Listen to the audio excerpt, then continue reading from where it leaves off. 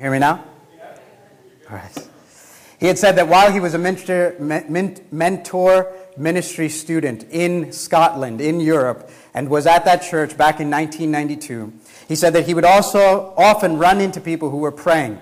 And when they would pray, he said that they would often thank God for the way that God had brought down the Iron Curtain of communism in Eastern Europe. He said when he would listen to them pray, it was clear that they believed that that happened in part because of their prayers, that their prayers had something to do with the coming down of the Soviet Empire. He says that he was often tempted to pull one of these old ladies or old men off to the side and say, you do know it was a little bit more complicated than that, right? That the global economy had something to do with it, not to mention the arms race, the spiritual bankruptcy of communism. He often wanted to pull one of them aside and say, you do know it took a little bit more than your prayers for the Soviet Empire to come crashing down. He said he was often tempted to say that, but he never did, because he knew better. And this is what he says, quote, who is to say what part a praying church actually plays in world affairs? The prayers of God's people really are at the heart of what God is doing. When the true history of the world is finally written, we will discover that Christians like the ones in the church in Europe had a profound influence on world events. That's a good quote. Let me give you another example, much closer to home. You know New York City. You know Manhattan. You know Times Square. In Times Square is 42nd Street, a place that you may have visited now with no problems. It was not so just a few decades ago. And I'm not talking generations past, centuries past. I'm saying within our lifetime, 42nd Street was this dangerous, disgusting, seedy place. 42nd Street was literally the red light district of New York. Every filthy thing you could conceive of, think of, or imagine was on 42nd Street.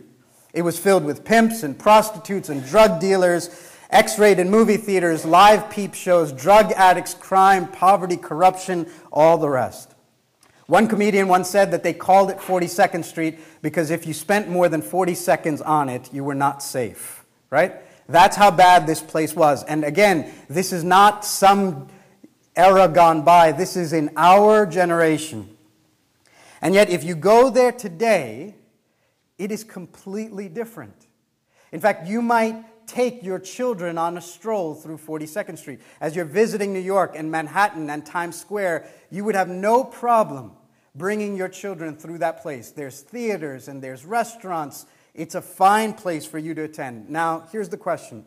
How did that happen? How did such a radical transformation of that place and of that city take place?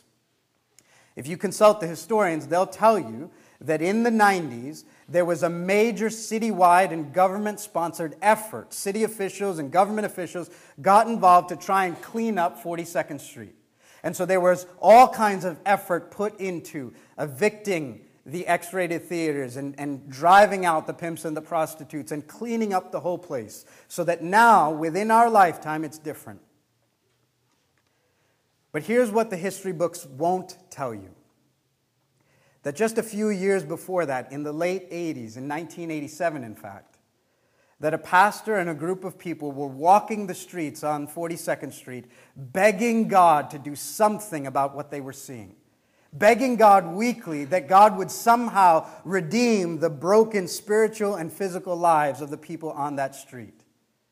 And that pastor's name was a man named David Wilkerson, and the church that he planted was called Times Square Church, right in the heart of the city. And that church has grown to thousands.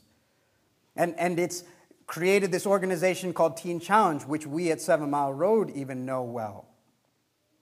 Or at that same time, just a few miles away in Manhattan, were another group of Christians weekly gathering to pray, 15 of them, every week committed to praying that perhaps God wanted to plant a church right in the heart of the city for New Yorkers. That weekly prayer meeting was led by a man named Tim Keller. And the church planted out of that was Redeemer Presbyterian Church, a church that since has literally planted hundreds of other churches in the city, in the country, and in the world. I think Phil Ryken is right to say that perhaps only in eternity will we actually know of the history-shaping, world-changing, life-transforming impact that was born out of and resulted from a local church that gathered to pray. I think only when history is told in eternity will we know of the full impact upon world events, upon history, upon cities and countries and lives that were born out of and birthed out of people that gathered to pray. God does amazing things when His people pray together. God does amazing things when His people pray together. All right, so let me tell you what my hope for this morning is. I'll tell you what I've been praying, what I've been dreaming, what I've been hoping, what I've asked God for from our time this morning.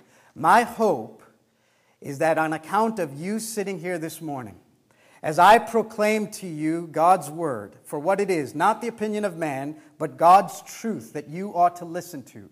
And as you sit there humbly, not arrogantly thinking you know best, but humbly under the weight of God's word, that God would instill in you a passion for Him and a deep passion for corporate prayer. My hope is that this sermon for you would be this morning life-changing. All right, that's pretty pompous for a pastor to say. And I want to say it carefully. I'm asking God that this would be life-changing for you, not that this would be a blockbuster time and entertaining for you. I don't think it will be. But I do pray that God would lodge some truth into your heart this morning that would stick with you and somehow begin to grow and germinate into this passion for praying with God's people. That your appetite would begin to get wet for what God could do if a group of believers would actually gather and pray. God does amazing things when His people pray together. All right, so let me pray out loud that God would do that, and then we'll press into the Word together. Let's pray. Our Lord, we ask that you would be with us now and show us your Son, Jesus Christ. Let none leave here thinking that they do not need Him, but let everyone leave here convinced that they need Him and find Him. We pray that the Holy Spirit would be here now and fill me so that what I say would not be the thoughts of a mere man, but would be the truth of God. Constrain my lips to say no more, and free my lips to say all that you would have me say.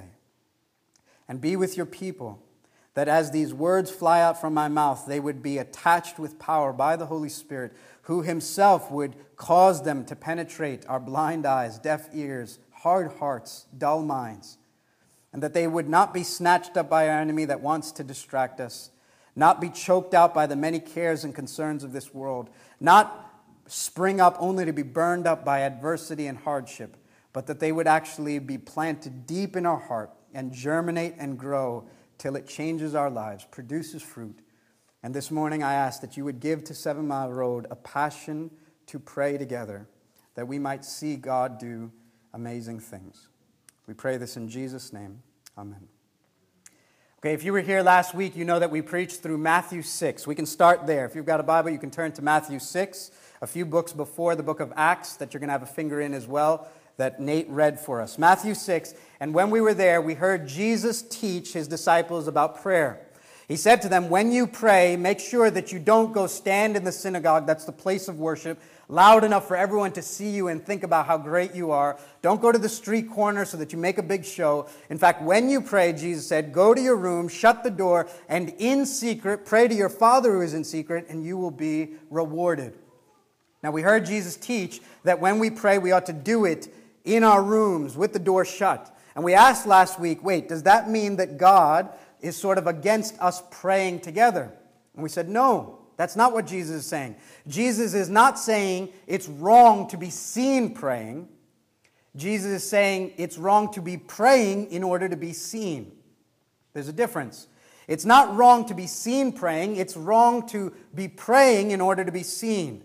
That if your motivation is to somehow make yourself look spiritual and good to a bunch of people, that's not how prayer works. And so Jesus is not critiquing the situation or setting, but the motivation. What drives you to pray? And in fact, in order that we might not go too far in thinking that prayer is just this private, individualized, me and God, shut everyone else out experience, the very prayer that Jesus teaches us to pray in Matthew 6 clues us into the reality that prayer is not just me and God, but us and God. Let me say that again. The very prayer that Jesus models for his disciples to pray reminds us, includes us, that prayer is not just this private thing between me and God, but has a corporate nature to it, has a us together nature to it. In fact, the very first word of the prayer Jesus teaches us reminds us that prayer is not just about me and God. What's the first word?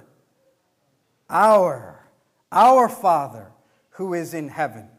So from the very first word, the first step into prayer reminds us this is not just me and God. He is our Father. And how does the prayer continue? It doesn't say, give me this day my daily bread, and forgive me my debts as I forgive my debtors, and lead me not into temptation, but deliver me from... That's not the prayer.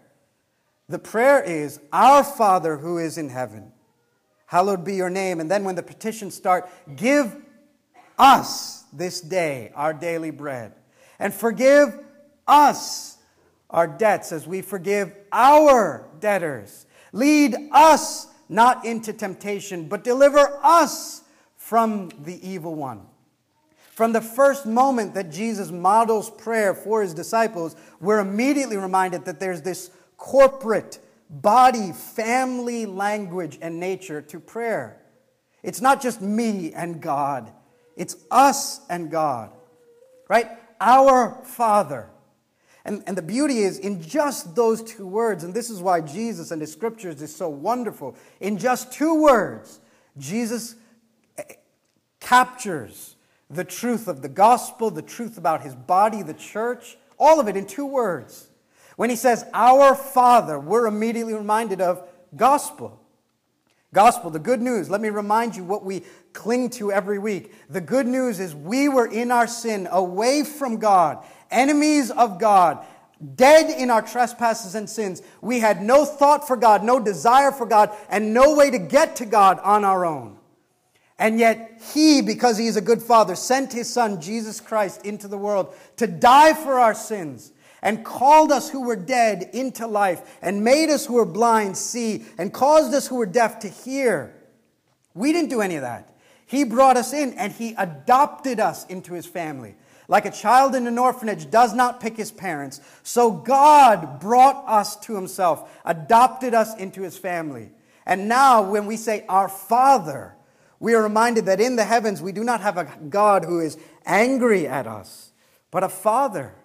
And if he's my Father and your Father, he's our Father, that means that you are now my brother. I am now your brother. We are brothers and sisters together. Just two words. And we cannot get into the Lord's Prayer without remembering the gospel of Jesus Christ. He says, our Father, and then he says, give us this day our daily bread. So that means when we pray, there's this corporate nature to prayer. You're not just praying about me and my needs. You're praying about our daily provision. That's why it's right for us to gather in smaller communities like Soul Care and pray for one another. That's why it's right for us to pray for one another's needs when we're in trouble, when we're rejoicing, when we're sick, and so on. It's like a child that goes to dad and says, Dad and Mom, would you help me? Would you feed me? Would you clothe me? Would you get me to school? Would you put me to bed? Would you help me? That's one thing. And Dad will put up with it. But how much it will warm Dad's heart if that brother comes and says, Dad, could you help my brother? Could you help my sister? I mean, that takes maturity. That takes a step of maturity to know that Dad, pleading for Dad to help your brother. And Jesus is pushing us to that kind of maturity in prayer. Give us this day our daily bread. Forgive us our debts. Is it wrong for you to pray about just your sins? No. Pray for them. Confess them to God. God, this is what I did on Tuesday. This is what I thought on Wednesday. This is what I said on Friday. But there's a corporate nature to our confession as well. So when Sibby's up here strumming the guitar, inviting us to confess, ought you to confess your sins? Yes. But Jesus is saying, you ought to pray, forgive us our debts. That you're looking to the left and right and seeing you're surrounded by sinners who need God's forgiveness as much as you do. And you're taking the example of some of the heroes of the Bible, like Isaiah, who saw God and said, God, I am a man of unclean lips. Was that the end? And I live among a people of unclean lips. I'm a sinner, and everyone around me is messed up as well. Or Nehemiah, who when he prays, says, God, forgive me for our sins and the sins of my father and the sins of my people.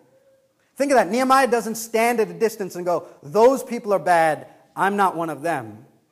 No, he identifies their sin is my sin is their sin. We are all broken together, and he pleads for his people. Or the man Job in the Old Testament, who it says used to offer sacrifices for his children in case they made sins that they did not ask forgiveness for. That his job as a dad was to remember, maybe my son or daughter messed up. God, please be merciful to him. Please be gracious to them. Forgive us our debts. So part of what we're doing when we confess is not just, God, I'm broken, but we're broken. And we're looking and saying, what is our brokenness at 7 Mile Road? What sins dominate us as a people? Are we a greedy people who love money more than we love God? Are we a lustful people that the character of our body is that we give ourselves over to our passions and we have little self-control? Are we a selfish people that want lots of God and His blessings for ourselves but have no thought for anyone else?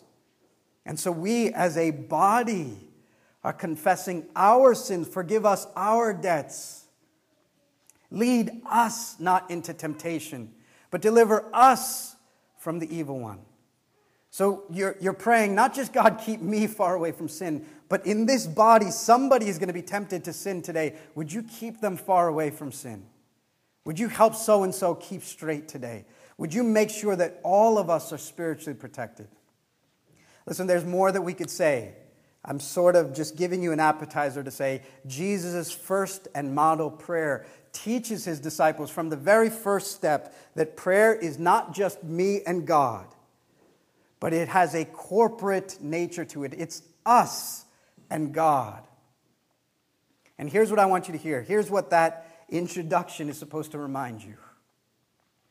That Jesus' teaching has such a deep and profound impact on his disciples that they never, from then onwards, forget or neglect the importance of corporate prayer.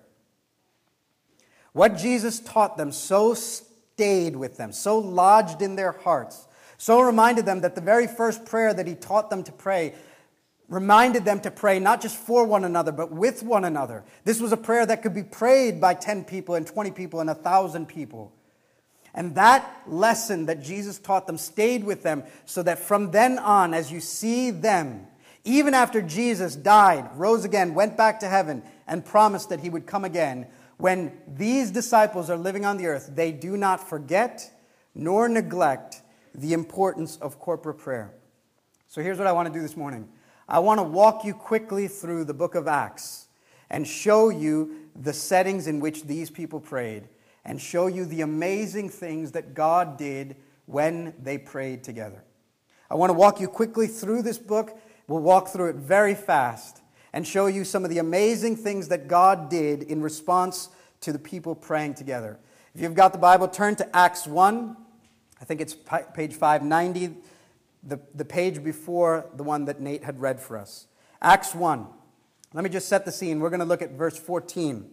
When you get to Acts 1, here's what happens. Jesus taught them to pray. Jesus went to Jerusalem. Jesus dies on the cross. Jesus rises again. Jesus lives with his disciples for 40 days on the earth, teaching them more and more. He goes into heaven. Acts 1. He ascends into heaven. He tells them, I'm going to come back just like I left. And he tells them, you will be, in verse 8, my witnesses to Jerusalem, Judea, Samaria, and to the ends of the earth. He's telling them, you are going to tell people what you saw me do and about me, and you're going to do it in these ever-increasing concentric circles. In Jerusalem, the city you're in now, Judea a bit further, Samaria cross-culturally to the ends of the earth. That's how you're going to be my disciples. To do that, you're going to need power. And he says, wait in Jerusalem so that power would be given to you so that you can be my disciples to the ends of the earth. And so here's what the disciples do. They obey Jesus, and they wait for power, and they pray. Look at verse 14, Acts 1. All these, with one accord, were devoting themselves to prayer, together with the women and Mary, the mother of Jesus, and his brothers. Hear that again. They were, with one accord, devoting themselves to prayer. So here they are. Jesus told them to wait, and in the Bible, waiting on God is so closely associated with praying to God that you can't separate the two. It's like trying to take sugar out of tea. You can't parse the two. They're so blended together. When they heard Jesus say, wait on God, that meant for them, pray to God. And so here they are. They're in one accord. Many different hearts, many different faces. But when they're praying, they're one.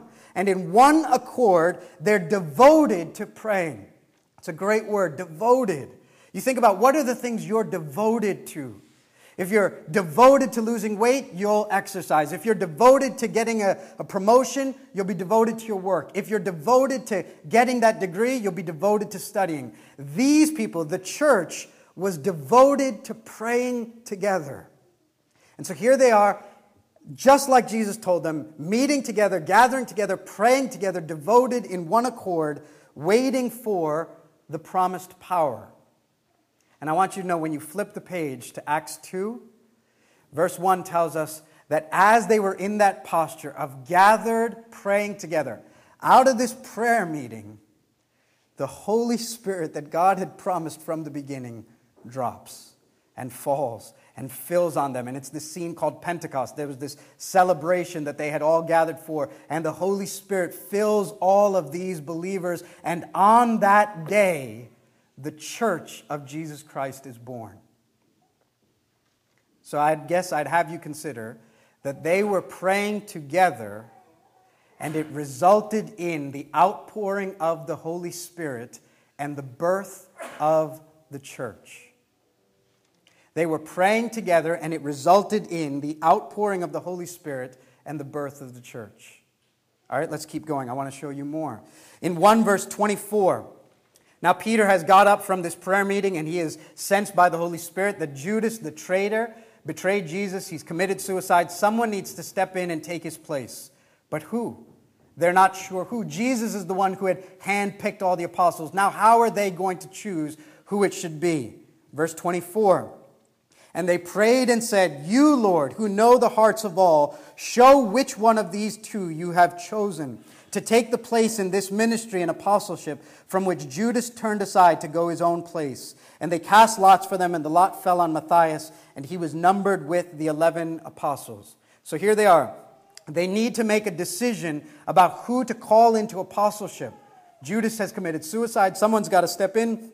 They come up with two names. They have no idea how to move forward. They're essentially at a crossroads. They've got a giant question mark. They don't know which way to go. What do? Friends, when we do not know what we ought to do, the Bible tells us what to do when we don't know what to do, which is to pray. I'll say that again. When we do not know what to do, the Bible tells us what to do when we don't know what to do, which is to pray. And God moves these people to pray and leads them to his choice. And so I guess I'd have you consider that they prayed together, and it resulted in God showing them what they ought to do. All right, keep going. 2 verse 1 was Pentecost, and the Holy Spirit falls. The church is born. Peter gets up in chapter 2, preaches this incredible sermon. 3,000 people are cut to the heart, convicted about their sins, believe in Jesus, get baptized that day, and become a part of the local church. And now in chapter 2, you have the first description in human history of what the first church looked like. What did the very first church ever planted look like? What did that body of believers look like? Verse 42. Here again the words Nate read, and they devoted themselves to the apostles' teaching and the fellowship, to the breaking of bread and the prayers. And awe came upon every soul, and many wonders and signs were being done through the apostles. And all who believed were together and had all things in common.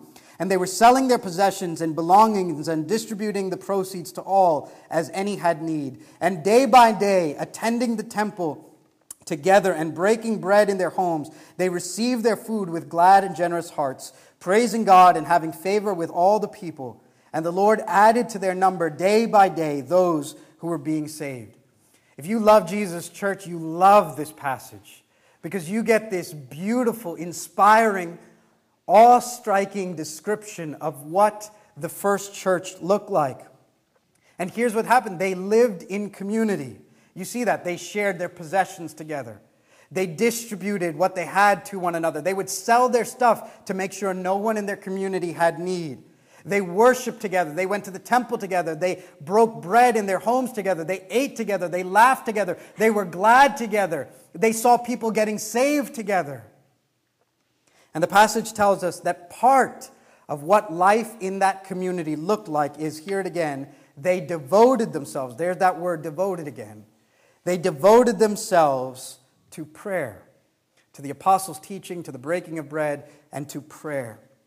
It says here that they went to the temple together, so that means sort of like what we're doing on the Lord's Day, gathering big.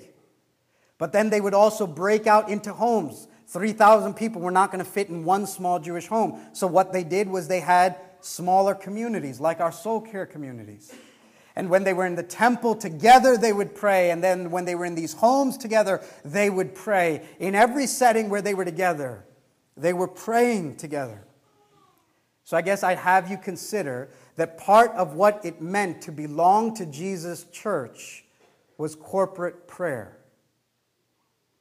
Part of what it meant to belong to Jesus and His church was praying together.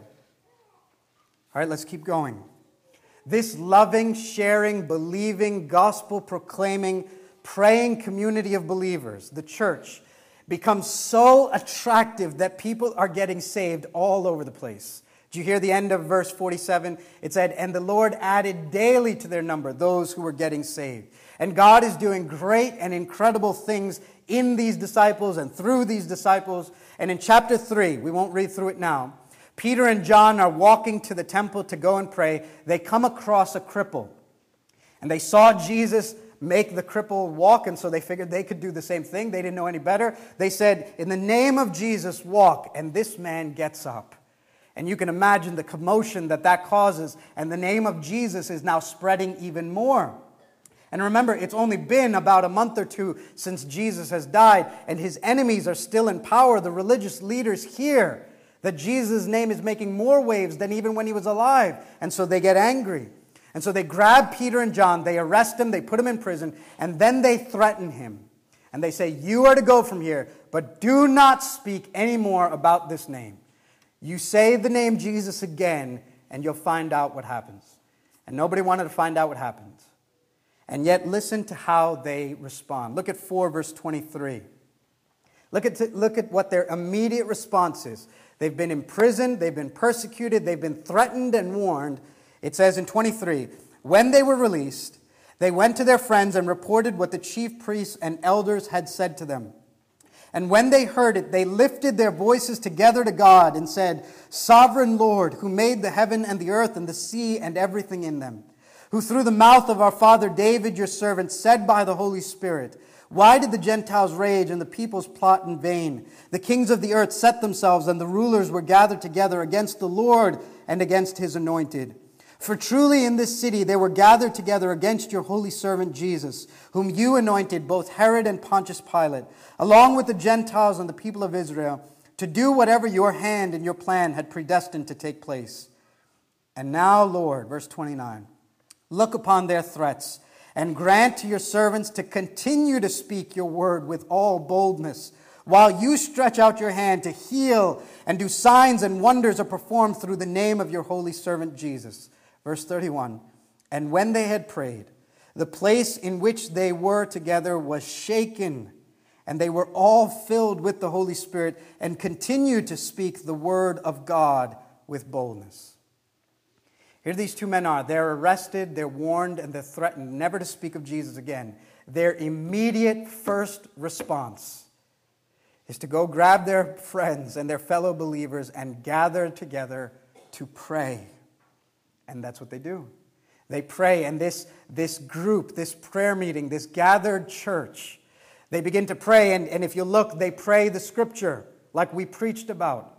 They quote David from Psalm 2, and they pray the scripture back to God. They let God's word shape their words to God. And then they pray this bold prayer. Look again at verse 29. Lord, look upon the threats and grant us more boldness and do more signs and more wonders in the name of your servant Jesus. You think of that. Maybe if Peter went off to pray by himself, or John went off to his own prayer room, maybe the best they would have thought to pray was, God, keep us safe. God, change the circumstance. God, put new rulers in place. There's no prayer for safety, no change in their circumstance. Their prayer is together, emboldened, encouraged by one another. Their prayer is, God, make us more bold to talk more about Jesus so you could do more signs and more wonders and more disciples and more conversions so the church would grow more. They pray together. And look at what happens again when they prayed together. Verse 31. When they had prayed, the place in where they were gathered together was shaken, and they were all filled with the Holy Spirit and continued to speak the word of God with boldness. The very room they're sitting in begins to rock, and they are filled, it says, with the Holy Spirit. Now, I won't go into this much, but remember that in Acts 2, they were already given the Holy Spirit. And yet, as you read Acts, it seems that believers can be filled with the Holy Spirit over and over again and need the filling of the Holy Spirit for continued work and effective ministry. I'm not talking about a second baptism or those kinds of things. I'm saying these men who were filled with the Holy Spirit, because of their time together in corporate prayer, were filled again with the Holy Spirit. Acts 2, Peter's filled with the Holy Spirit. Acts 4, verse 8, he's filled with the Spirit and preaches boldly. And now, in response to corporate prayer, the Holy Spirit fills them again, and the response, the result, is bold, effective evangelism. 7 Mile Road, I want to ask you, is it possible that you feel like you are spiritually empty and trying to do ministry on fumes in powerless and ineffective ways because we have neglected prayer, and specifically corporate prayer? Is it possible? Do you wonder what we neglect and what we forfeit when we neglect and forfeit prayer, and particularly corporate prayer? Or let me say it positively. Can you imagine what could happen in our time, among us, through us, and in us, if we were committed to praying together? I guess I'd have you consider that they prayed together, and it resulted in being filled with the Holy Spirit and bold evangelism. Let's keep going. From what God was doing in their prayer and through their prayer, the church continues to grow. And I mean, it's just growing like wildfire. Despite many obstacles. We won't look at it now, but in chapter 5, there's sin within the church. A man named Ananias and Sapphira, they sin by lying to the Holy Spirit and lie to the apostles, and God literally strikes them dead on the spot. Right? This is not Old Testament, some kind of fable. This is New Testament after Jesus, and these two believers come into the church, they lie, and God kills them. That's just on the side for free. Then in chapter 6, you find not only is there sin, not only is there increased persecution, but now there's conflict as well. Look at 6 verse 1. Here's what's happening.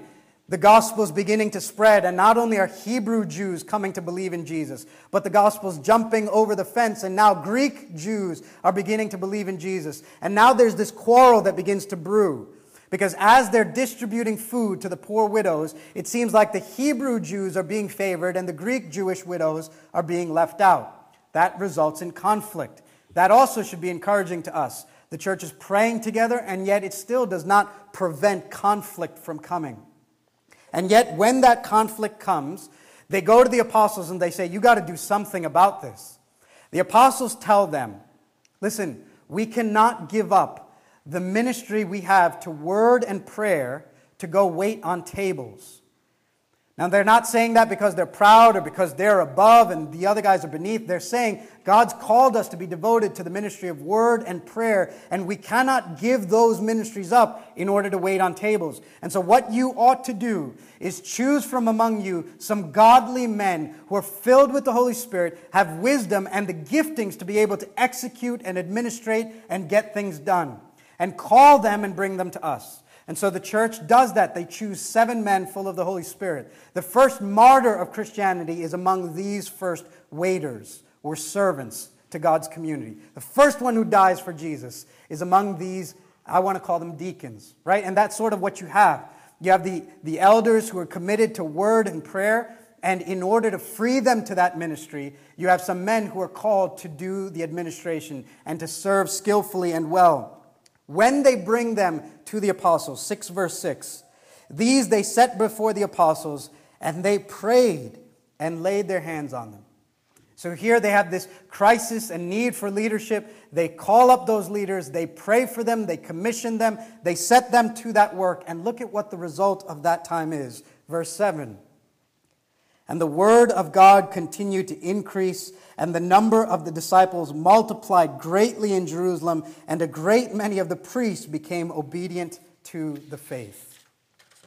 So I guess I would have you consider that they prayed together, and it resulted in the calling and commissioning of leaders to do different ministries, and that resulted in more of the word of God, more disciples growing, and more conversions and people coming to faith.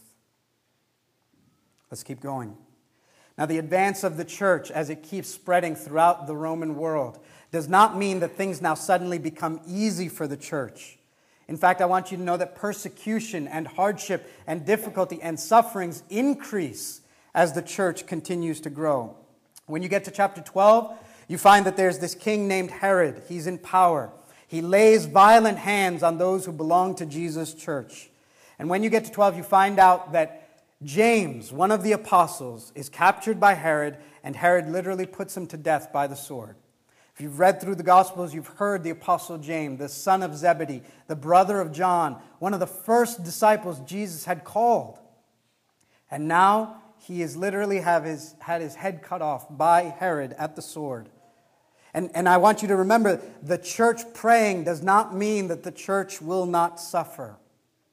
Right? Perhaps that's important to remember, that prayer does not get the church out of suffering, but gets the church through suffering. It doesn't get us out of suffering, it gets us through suffering, in the midst of suffering. So now, nevertheless, James is dead, and now you read that Peter has been captured as well. And Herod intends to do with Peter what he did to James. So again, remember, this is not no slap on the wrist. This is not, oh, Peter's in a little bit of trouble. Peter's head is on the chopping block next. They had just killed James. They've now caught Peter. He is surely to die. The church hears of this, and what's their immediate response to this danger and crisis? Look at 12 verse 5. So Peter was kept in prison, but earnest prayer for him was made to God by the church. They find out James's head has been cut off. They find out Peter is next, and they immediately set themselves to earnest prayer together for God to rescue Peter. They come to this crisis. They cannot act on their own. They seek God together. If you keep reading down 12, I won't do it now. God, in response to this prayer, literally, miraculously intervenes, sends an angel. Right, here they are gathered together, the prayer meeting of the church. God rescue Peter, somehow miraculously intervene, somehow save and spare his life. And God does. He sends an angel. Literally, the angel has to wake Peter up. Get up, get up, get up. And Peter's so groggy, he doesn't think this is real. He's walking and he thinks he's in a daze. He's literally standing in the middle of the city, and it finally dawns on him that he's not hallucinating, that he's not dreaming. And then listen to what happens. Verse 12. When he realized this, that he's not dreaming, when he realized this, he went to the house of Mary, the mother of John, whose other name was Mark, where many were gathered together and were praying. And when he knocked at the door of the gateway, a servant girl named Rhoda came to answer. Recognizing Peter's voice, in her joy, she did not open the gate, but ran in and reported that Peter was standing at the gate. It's this great passage. The church is gathered together and they're going, God, rescue Peter, somehow deliver him, miraculously intervene, save his life. And then all of a sudden they hear a knock on the door. And so the girl goes out, she sees it's Peter, she's so excited, she leaves him at the front door and goes back to the prayer meeting. And Peter's now standing there in the dark, looking over his left shoulder and his right, and you can imagine him thinking, my God, God sent a stinking angel to save me, and now I'm going to die outside because they won't open the door, right? The girl goes back in, and if you read, she goes to them and tells them, Peter is standing outside. Verse 15, they said to her, you are out of your mind. But she kept insisting that it was so, and they kept saying it was his angel. And I love that. You know how you pray together and expect nothing to happen? These guys are praying together. Oh God, miraculously intervene. Spare Peter's life. Send an angel somehow and rescue him. A knock at the door. They open, they see it. She comes back and it says, God has heard our prayer. He's miraculously intervened. He's sent an angel. He's rescued Peter. They go, you're out of your mind. They would have an easier time believing that an angel is standing at the doorstep than that prayer actually works. That might be encouraging to you. They would rather have quickly believed that an angel was outside than that prayer actually accomplishes anything. And Peter, it says, Peter continued knocking. You can imagine him standing outside. Please don't let me die out here. Open the door. And when they opened, they saw him and were amazed, but motioning to them with his hand to keep silent, shh, he described to them how the Lord had brought him out of prison. I guess I'd have you consider that as they prayed together, it resulted in the Lord rescuing Peter from martyrdom and death and the continued advance of the gospel.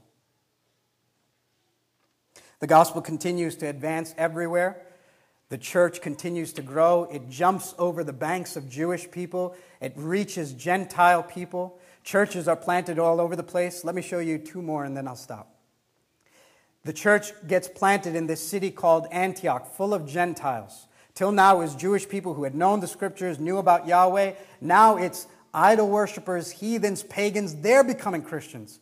The church in Jerusalem hears about this and they don't know what to make of it. So they send this man named Barnabas and say, you go check out if it's legit.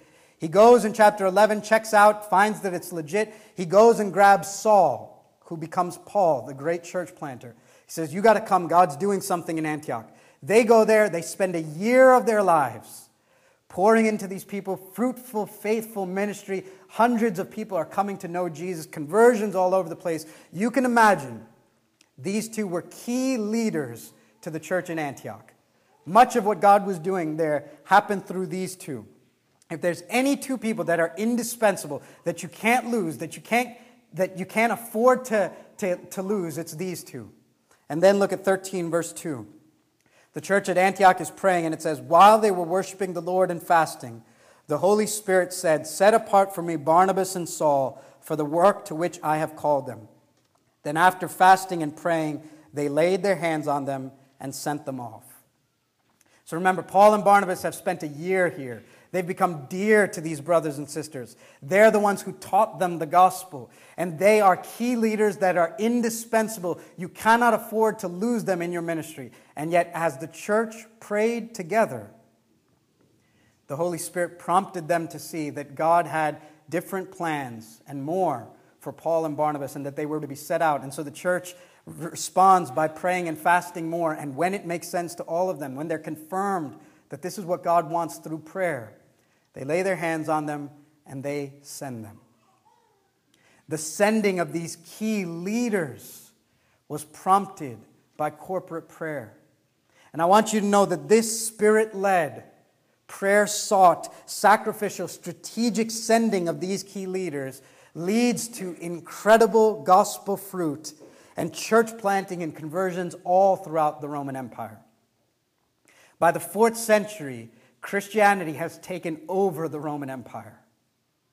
And much of that was as a result of the missionary journeys and church planting and work of Paul and Barnabas and his team. And all of that was born from the Spirit prompting the church through corporate prayer.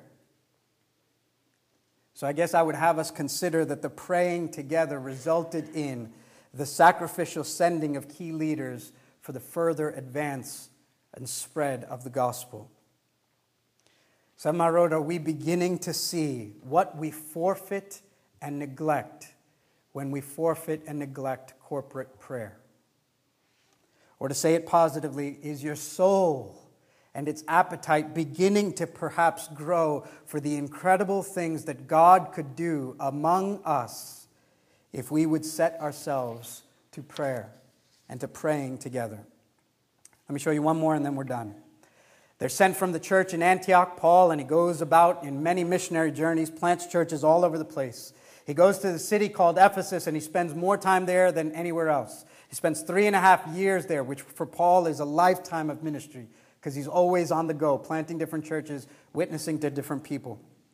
After 3.5 years in Ephesus and fruitful, faithful ministry, in Acts 20, God calls Paul to leave. And now he's got to say goodbye to these people that he's known for 3 years. And he's loved and he's been their pastor. And he calls all the elders, the pastors together. And in Acts 20 he gives this emotional, heartfelt, moving farewell to them. He tells them things like, "The Spirit testifies to me in every city that imprisonment and afflictions await me. But I do not account my life of any value, nor is precious to myself, if only I may finish my course and the ministry I received from the Lord Jesus to testify to the gospel of the grace of God." He goes on to say, "And I know that I will see none of you again. You won't see my face again." And he pleads with them to be alert that wolves are coming to devour the flock. And he speaks as a good and godly pastor to these men. This text was one that we memorized in the elder tract together, and it worked on our hearts. After he says this incredibly moving farewell, look at what they do in verse 36. Acts 20, verse 36. "And when he had said these things, he knelt down and prayed with them all. And there was much weeping on the part of all. They embraced Paul and kissed him, being sorrowful most of all because of the word that he had spoken, that they would not see his face again. And they accompanied him to the ship." Here's this gut-wrenching moment. And I'll tell you personally, I've been there before, and we as a church will be there. It's this moment where it doesn't make sense. We love one another. Why wouldn't we stay together forever? And yet when the gospel actually penetrates our hearts, you're going to find that we're constantly having to send people that we love. Right? The human natural tendency would be, we love one another. Why don't we huddle and stay together till Jesus returns? And yet if the gospel drops in our community, you're going to find there's this magnetic draw that pulls people to the ends of the earth in ways that make no sense. And we're going to find ourselves like these men, constantly having to revisit and hug one another and tearfully say goodbye so that the gospel continues to spread. I've been there. We as a church will be there soon. And in that gut-wrenching moment, when literally Paul has just finished saying, "I'm never going to see you again," what do they turn to? In that moment, what do they turn to? They pray. They turn their hearts together as one, and in one accord, they turn their faces to God and they pray. And I want you to hear that's one of the most beautiful things about corporate prayer, is that it binds us together. And it's a picture of the unity that we have in Jesus Christ. When we pray together, it's this wonderful picture that Jesus, through his own death and resurrection, made us who were strangers one. The Bible describes us as having one heart and one mind with one voice. And that's seen when we pray together. When we pray together, it's not you and you and you, it's us. We pray together. Listen, when we're at church and someone stands in the front and prays aloud, I want you to hear this. It's not 80 people having their own individual private quiet times or devotions. If you grew up thinking that what you should do when people pray is tune them out as best as you can, try and ignore everyone and make sure it's just you and God and have your personal devotion, you're neglecting and forfeiting the beauty of corporate prayer. When one person stands aloud and prays, it's all our hearts and all our minds and all our voices in one to the Father. So when someone is praying aloud, I want you to hear this. Be engaged. Don't tune out. Don't forfeit and neglect the benefit to your soul to be with the body and approach God together. Don't be thinking about what you're going to be praying next. Be fully engaged in that prayer because that prayer is your prayer. We're one. In fact, that's why it would be right and appropriate for you to say Amen. Right? You can say amen as someone prays, that good word that simply means, I agree. You add your consent. It would be right for you to say yes. It would be right for you to grunt in agreement as someone prays in a way to express, yes, Lord, what they're saying is for me too. It counts for me too. And what an encouragement to know. If you're a weak prayer, if you're not very good at prayer, what an encouragement to know that when you pray with the body and someone who is mature in prayer prays, you just get to go, God, that counts for me too. That's me too. Yes, amen, I agree. And God receives our prayer. And when you are the one praying, what a humbling thought to say, it's not just you and the Lord. Your prayers are not filled with I's and me's and my's. Your prayer is filled with we and us and our. We come to you, Lord. We speak to you, Lord. Bless us, O Lord. Help us, O Lord. And what a humbling thought. You are in some ways patterning what Jesus is doing in the heavens. We said that Jesus, when he went to heaven, he's not taking a nap waiting. Jesus is even now interceding for his people. So one man is speaking to God about many. That's what you do when you raise your voice and pray on behalf of others. Your voice is ascending to the heavens to the Father on behalf of all those who are gathered around you and with you. What a humbling and great thought. There's perhaps much more that can be said. I would have you hear and consider that the early church prayed together and God did amazing things. I'll give you two last words as words of application for us today. Here's the first one. As you hear this, repent. And I don't say that to you, I start with me. I repent. I repent. Throughout this week, as I've been studying and as I've been considering this, God's been growing an excitement in my heart, but he's also been cutting my heart. I have not led well in corporate prayer. Prayer was a big thing that we had when we started because we had nothing else. Nobody was here. And yet, as things get busy, it's amazing how prayer gets pushed off to the side. And as his finger has been convicting my heart this week, I've tried everything I could to weasel out from under his conviction. I've tried to say, but God, we do pray. And we do. And I give God thanks for that. We pray in soul care communities, and that's beautiful. We pray in every meeting that we have, and that's beautiful. We pray on Sunday mornings before the service, and that's beautiful. We pray in informal settings and formal settings, and that's beautiful. We pray in our homes. All of it is beautiful. And yet I know that God has convicted me that we have not sought God corporately in prayer to do amazing things that I think he intends to do. I have not led well, and the Spirit has convicted me that I need to repent. Part of me keeps going, but God, thank God, a few ladies gather every Monday night to pray. So on account of Lisa, please don't burn us all down, right? But God, I think, is cutting my heart, and I hope your heart, to say, what are we neglecting? What are we forfeiting by not being committed to praying together?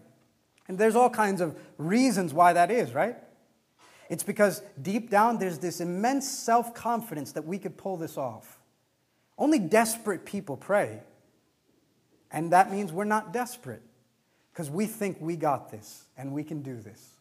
Or, you know what's even worse, and I think this is where my heart is, I'm ready to settle. I'm just amazed that there's a room and that there's people, and I'm fine with that. And I'm ready to settle for whatever we can manufacture from our flesh. You got some gifts, you got some talents, let's just do the best we can. But I think God would have us step into the place that is beyond our flesh and desire that for which only the Spirit can produce, not which we can manufacture. That we would yearn for the manifestations of the Holy Spirit, not the manufacturings of the flesh. And we would seek God and step into all that He wants to do in and through us so that it might be a testimony to everyone. That was not because of them. It was clearly only the things that God could do. So repent. What are the things? Laziness, whatever the things are, overconfidence, whatever the things are that keep us from prayer, repent. And then the other thing I would say, thanks be to God for His grace, that He doesn't just humble us to the ground. He lifts us up. He sets us to obey. He empowers us to obey. So let's do that. I know the answer is not some knee-jerk reaction to say, okay, from now on, Monday through Friday, 4:30 a.m. corporate prayer. But how would you have us obey God? What settings would you have us be in so that we might come into bold, fervent, persistent, persevering, faithful prayer? If we want to be on the front lines, not settle for cookie cutter what we can do ourselves, but on the front lines of what God is doing in the world, in our city, if we want to see the Spirit raise up leaders, if we want to see them sent out for the spread and advance of the gospel, if we want to see churches planted, if we want to see disciples grow, if we want to see conversions in our lifetime, if we want to see things that we could have never done, then we ought to step into corporate prayer and receive all that God has for us, for His glory and our joy. Let's pray.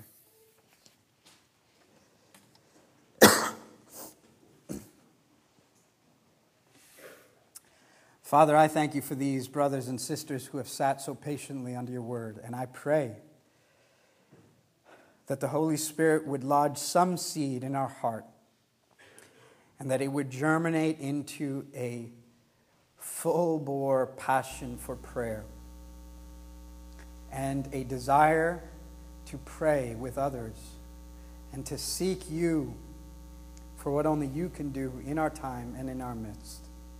I pray that. We pray that You would put a passion in 7 Mile Road, that we would become a movement of prayer, and that we would have us become a house of prayer. Jesus said that His temple was to be a house of prayer. We know there's no temple anymore, but we are the body of Christ, the building of Christ, and we are the house of Christ, and we would become a house of prayer. So come do that by Your Holy Spirit in a way that would magnify Jesus, we pray. Amen.